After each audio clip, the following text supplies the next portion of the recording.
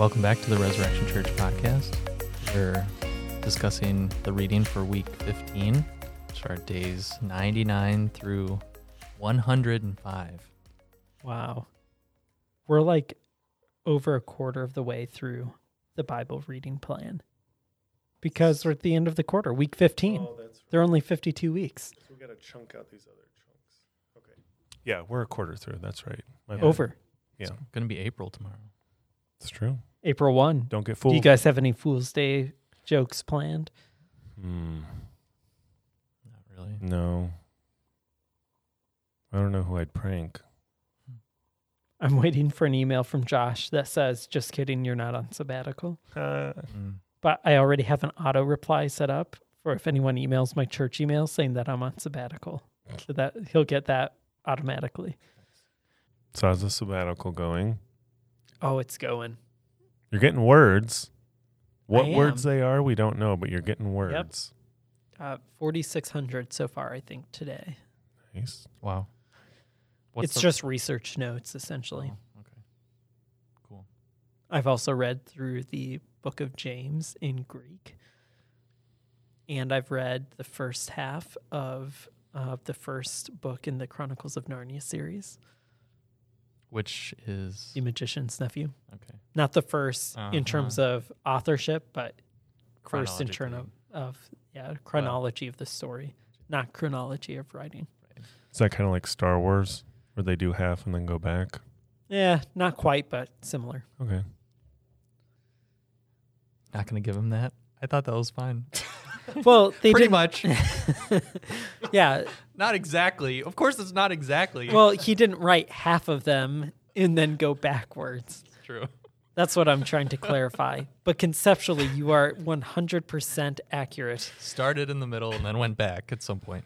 So, of course, it wasn't quite the middle. It was sort of the near beginning, if you will. It's like starting in Genesis 2 Once you instead get of past- Genesis 1. But, yeah. Okay. Okay. What's the first book?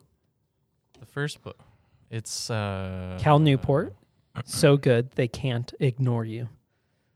Okay. Yep. What's it about? Becoming successful in life. You would like it. I think you would like It would dig your, like, kind of your JP, but better.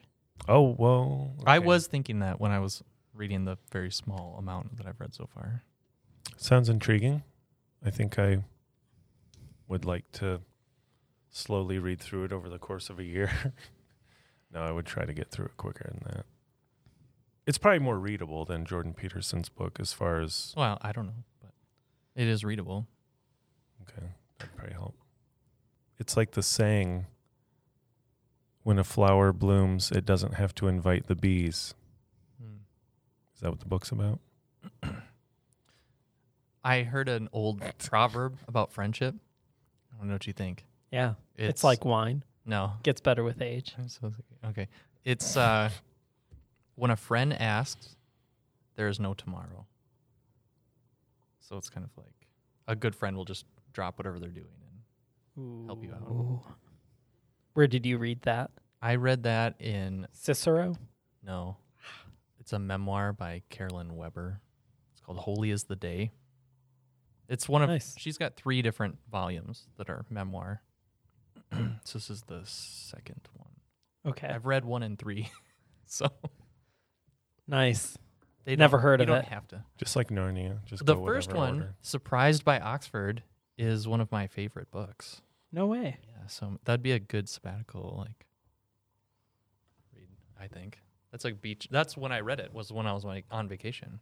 Send it my way. On a whim, Wow. I bought it on Kindle, No way. and now I have many versions of it. Wow. Yeah, I mean, I have my sabbatical reading pretty much lined I'm up, sure. but I did just finish Malcolm Guite, Lifting the Veil, which was pretty good. And just, it was so good, I ordered his book of poems called Parables and Paradox. Hey, Yeah. do you ever pick up on ways that you pronounce things that you hate that you do it, and every time you do it, it grates against you? No. I often will use the word to and say ta instead. Like, he has to, instead of saying he has to copy and paste, I'll say Oh, yes, he has to copy and paste. And I just hate the ta instead of the tu. Oh, now you pointed it out. I I'm do sure that I all do the that. time. I probably do that. You have to. You have to. You gotta. Exactly. Yeah. I just hate I don't think it. I can change it either. You hate. I try so hard. Wait, you hate only saying it, or you hate hearing it also? No, I don't mind hearing it. Oh, I okay. hate when I do it. Okay, all right. You know what I hate hearing? When people mispronounce February. February. Yeah, everybody leaves out the R. Same thing with Wednesdays. I don't know about that one, but I'm not disagreeing, but I'm not agreeing. How is it spelled? Yeah, it's spelled like that, but I've never looked into the proper pronunciation of it like I did February. February. Yeah, February. There's February. yeah. That's literally what you have to do several times, either audibly or in your mind, and then you can say it. It's what you have to do. Yes. It's what you have to gotta do. Matthew, you had Deuteronomy 24 through 28. What would you like us to observe in these chapters? 14 through 28.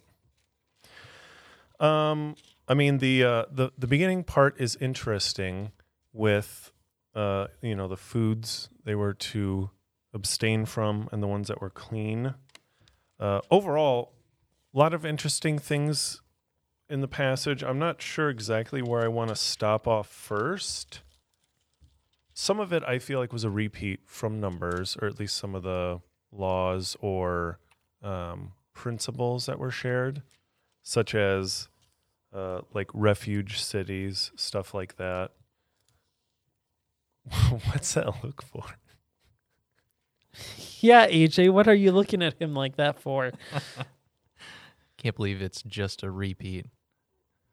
I mean, I didn't say it's pointless.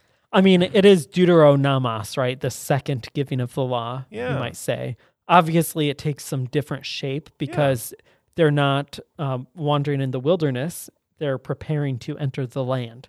So these laws take on a specific shape, which is how they are to be followed in the land that the Lord is giving them, which is a phrase that we hear over and over again in these chapters. Yeah, I thought a lot of the more specific practical instruction was interesting, and I enjoy that. One of the things that I found interesting and kind of stuck out to me was in Deuteronomy 21. Wait, are we already going to 21? Well, yeah. Can we start at 14?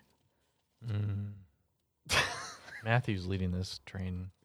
Whoa, wait. Are we trudging through chapter by chapter? Well, I want to point a few things out if you're not going to. All right, go for it. Jump in. I thought jump this in. was one of our most interesting readings so far.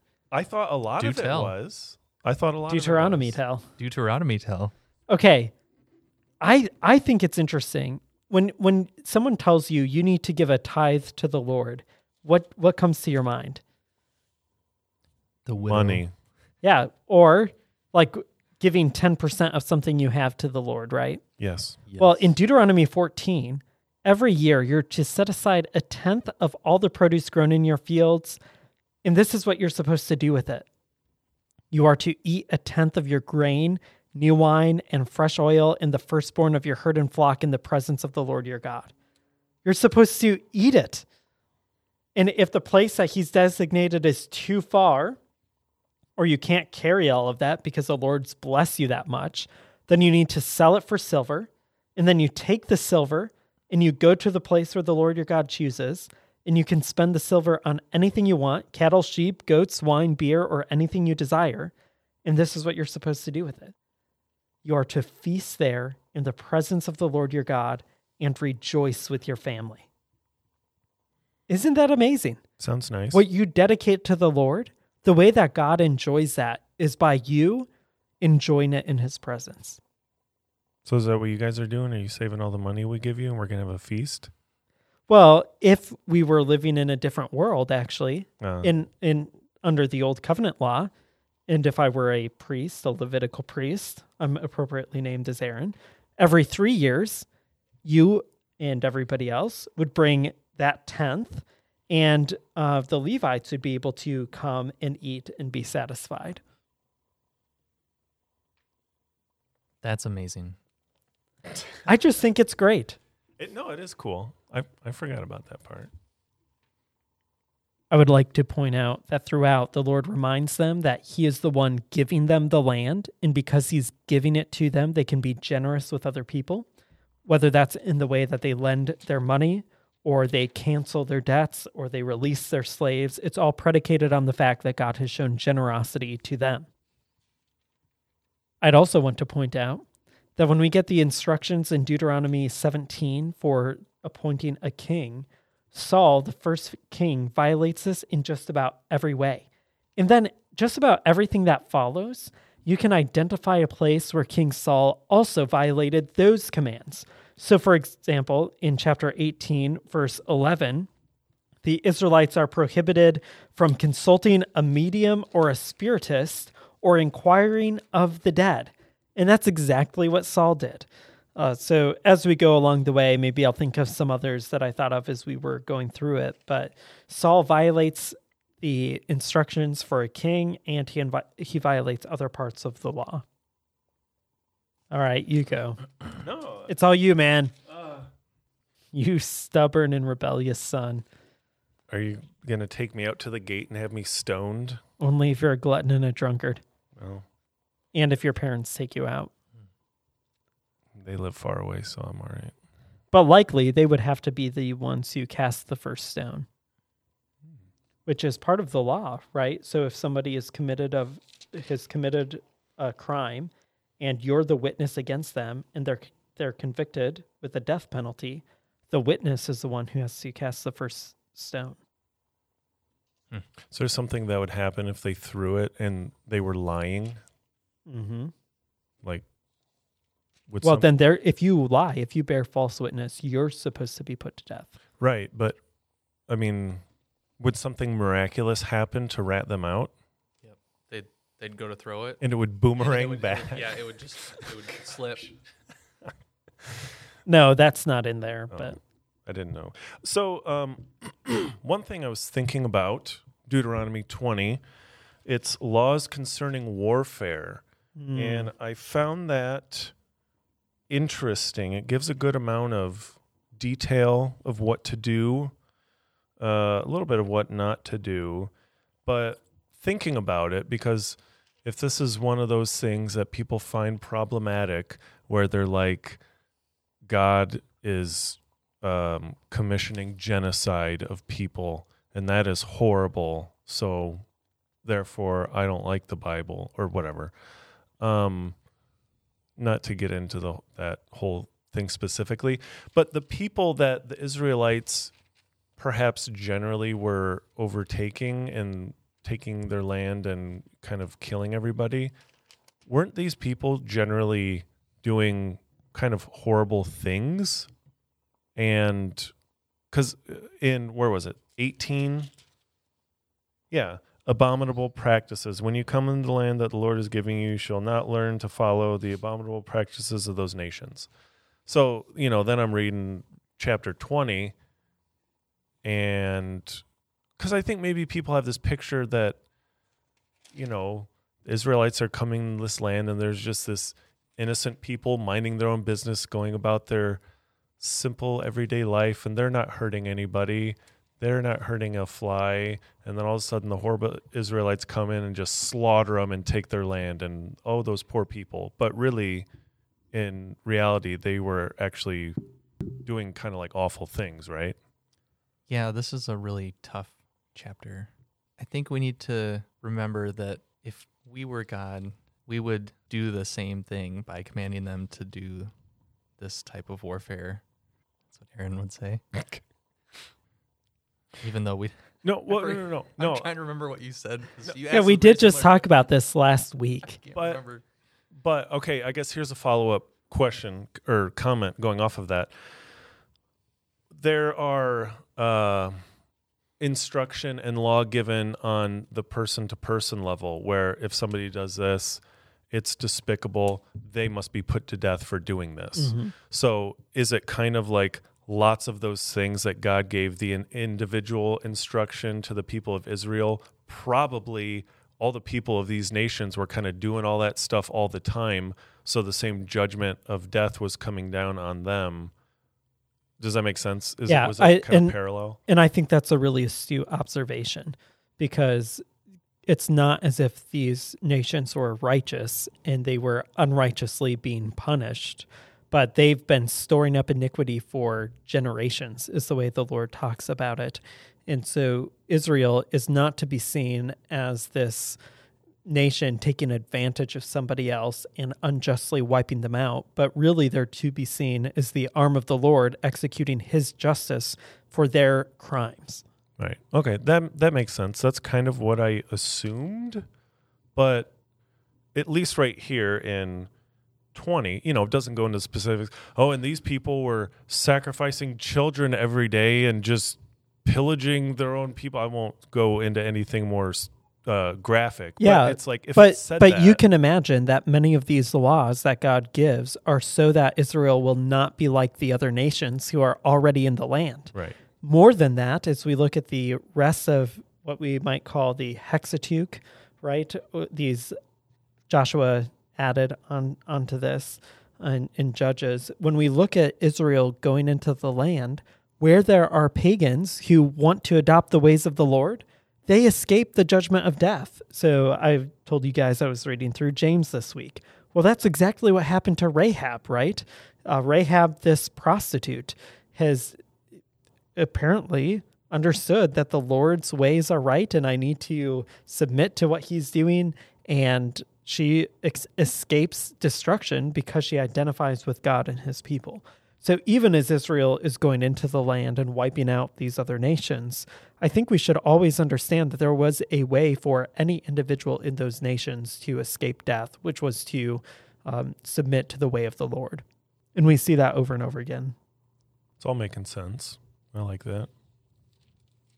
Chapter 21, I guess, similarly, maybe not similarly, but I was initially a little bit confused. Like, why are they doing that? Why do they have to do that? This seems a little bit pointless. But the whole thing of, like, you find a dead person in a field, you don't know what happened. They bring a heifer out and break its neck and then wash their hands over it or something like that. I'm like, why do they got to do that?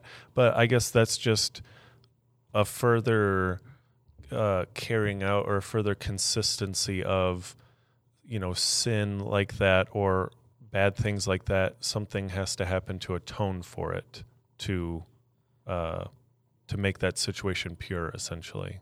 Yeah, I think there's that cultic level. And then also I think it just emphasizes the dignity and value of human life, to where when someone is murdered or killed, or even a death where you have no idea what the circumstances were, it's not just going overlooked. It's not just being pushed to the side as if that person didn't matter. I mean, I think if every time a dead body was found in our society, the people in that community had a ritual that they had to perform, we would care more for the dead bodies. We would care more for people who are put in circumstances where they're likely to end up dead. And I think that's what these things sort of practically do. So, for example, last summer, there was a body found in Lake Early, right behind our church. And if our block had to offer up a bull, I think we would care more about that guy. We definitely think about it more. Yeah, absolutely. I think what it does is it evokes from people a love for neighbor, or at least an awareness that they ought to love their neighbors. Some of this stuff is just very interesting culturally from back then to now. Very different. I don't know how much we need to get into all of it. I would get into all of it, but... Talk about what you want to talk about. Well, I mean, a lot of it we just can't relate to. I mean, marrying female captives, there was rules for that. You got to wait a moon and all that. And then right after that, you have 2 wives, one you love, one you don't love. Even if your firstborn is from the one that you don't love, you can't show favoritism to the son that you do love more from the woman you love more. It's just like, a lot of these situations we can't really relate to, I guess, in our current day. But I just find them interesting that, it was common enough practice back in that day that they needed rules for it to, govern their everyday life.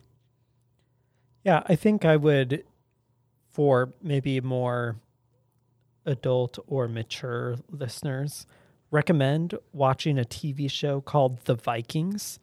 It's a really gruesome show, but I think it portrays a little bit more of what life in the ancient Near East would be like. Obviously, it's Nordic sort of tribes, but I think it helps us understand the inclinations of society in that time, to where when you go to war against another town, it's the normal practice for those men to capture wives for themselves, but not to take them as wives, just to have them sexually and then cast them to the side.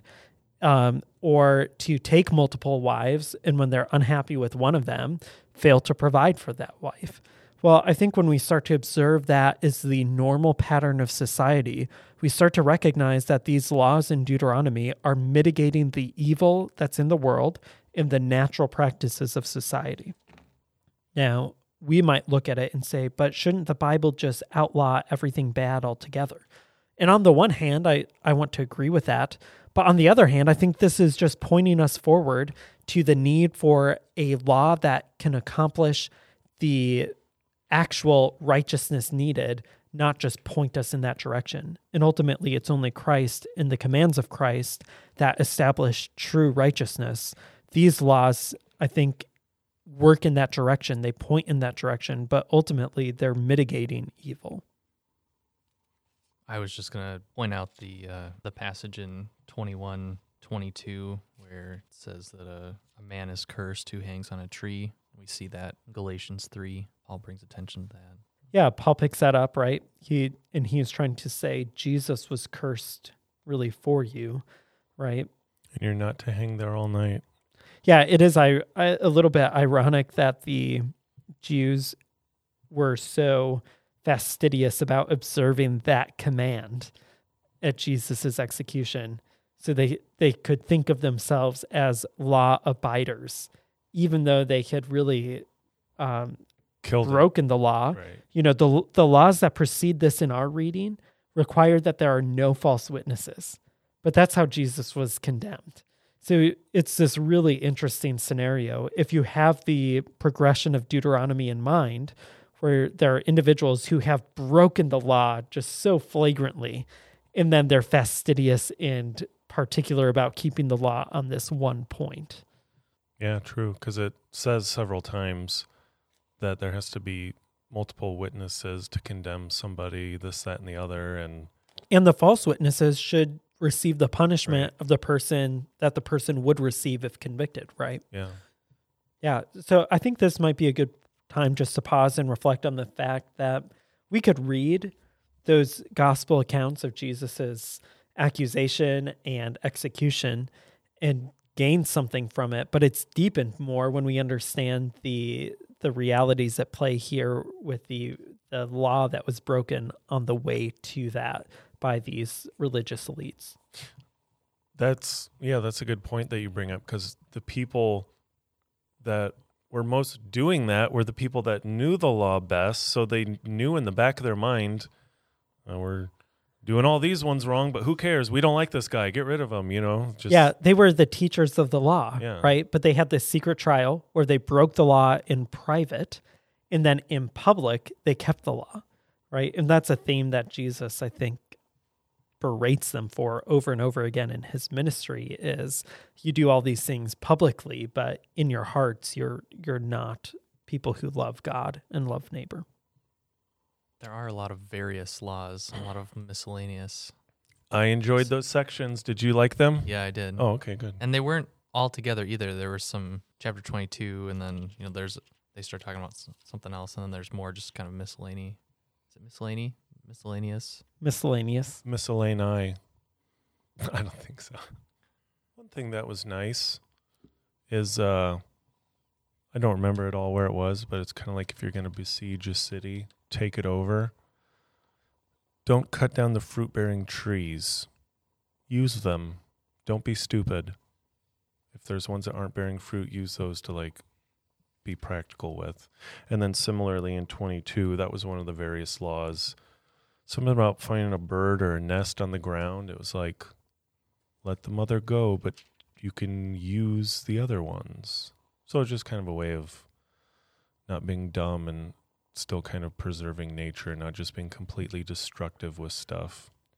Yeah, and I think it's a reminder that this land does not belong to you. It's being given to you by the Lord. So you need to operate as stewards of this land and all that's in it, because it's God's. It's not yours. A lot of them are practical, and we're not in the same culture, but logically they make sense. You're like, oh yeah, that's practical. But some of them, mixing of the different fabrics, that doesn't serve too much of a practical purpose as far as I'm aware. Is it more about not being like other people, or God wants it done this way? And so it's Can you recall where that text is? Is it 22:11? Is it because? Yes, it is. Is it because wool shrinks a lot, where their garments get all screwed up? Maybe that is. I don't know. Well, You end up. Don't wear cloth and wool and linen. You buy a large and you wash it, and it comes out an extra small. Mm. Maybe he was trying to help them avoid that. I don't have any answer to your question. I think some of these laws, they're hard for me to understand or make sense of. Clearly, there's a theme of not mixing things together in inappropriate ways, whether that's a male wearing female's clothing or vice versa, or plowing with a donkey and an ox, and then you get to the clothing where it's not to be mixed. And I don't know if this is communicating something about the orderliness and being with the right pairings of things.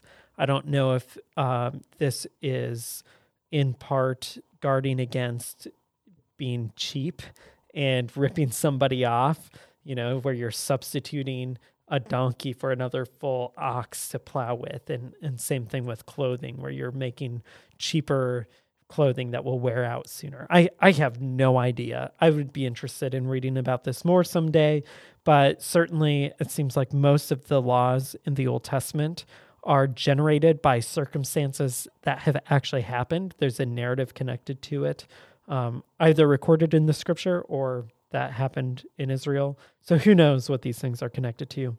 If you find out, send it our way. We would love to read it on the air.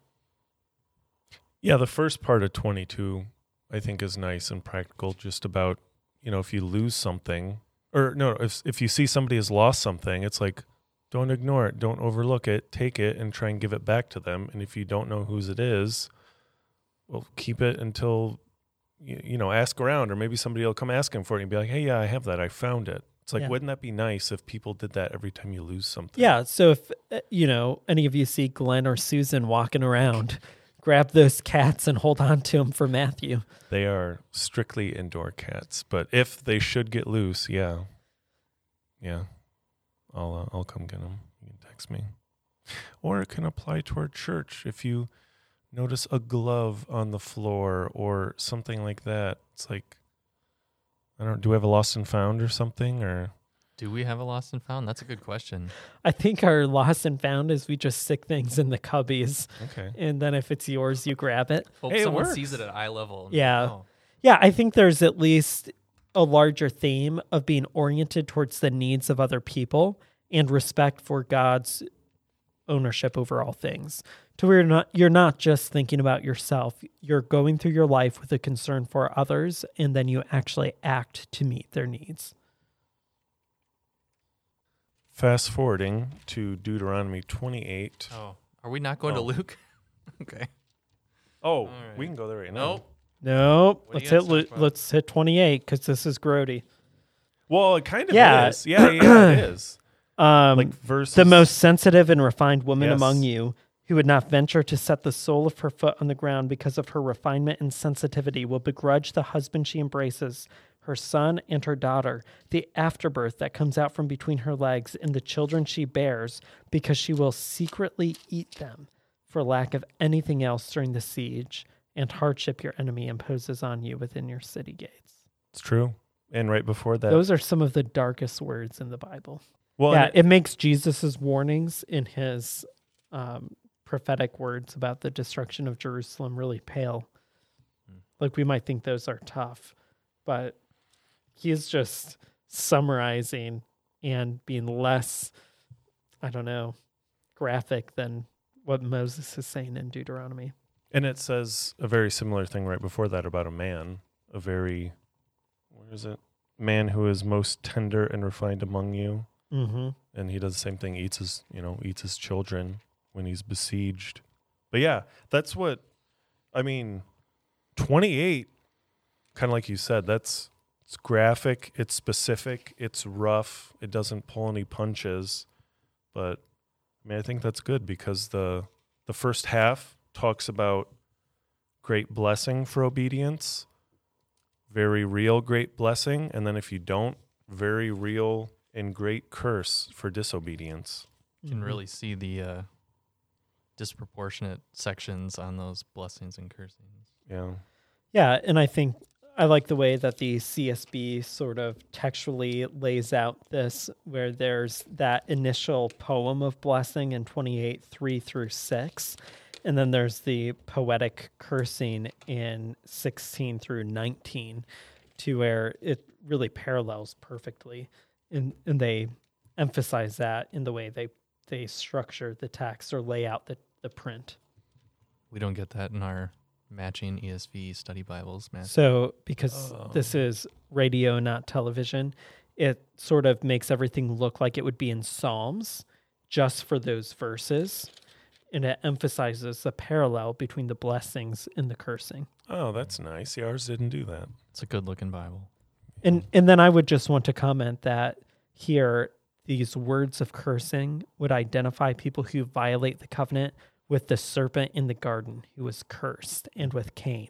And so we haven't really been tracing all of the biblical theological themes as we've been going through the text, but I think this is a place where we'd want to say, if Israel rejects God, they're identifying as the offspring of the serpent instead of the offspring of Abraham, and they receive the same punishments as the serpent and as Cain, right? So they're sent out of the land.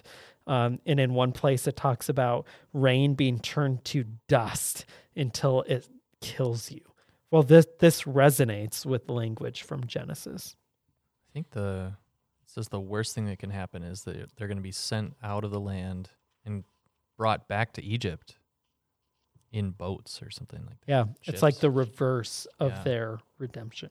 Yeah.